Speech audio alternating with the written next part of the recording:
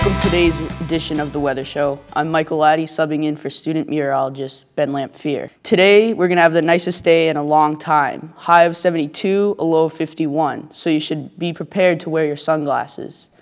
Let's look at tomorrow.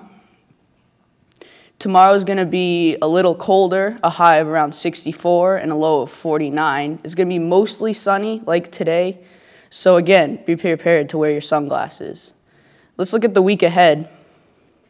Friday, we're going to expect thunderstorms, a high of 67, a low of 57. Precipitation, a chance of about 30%.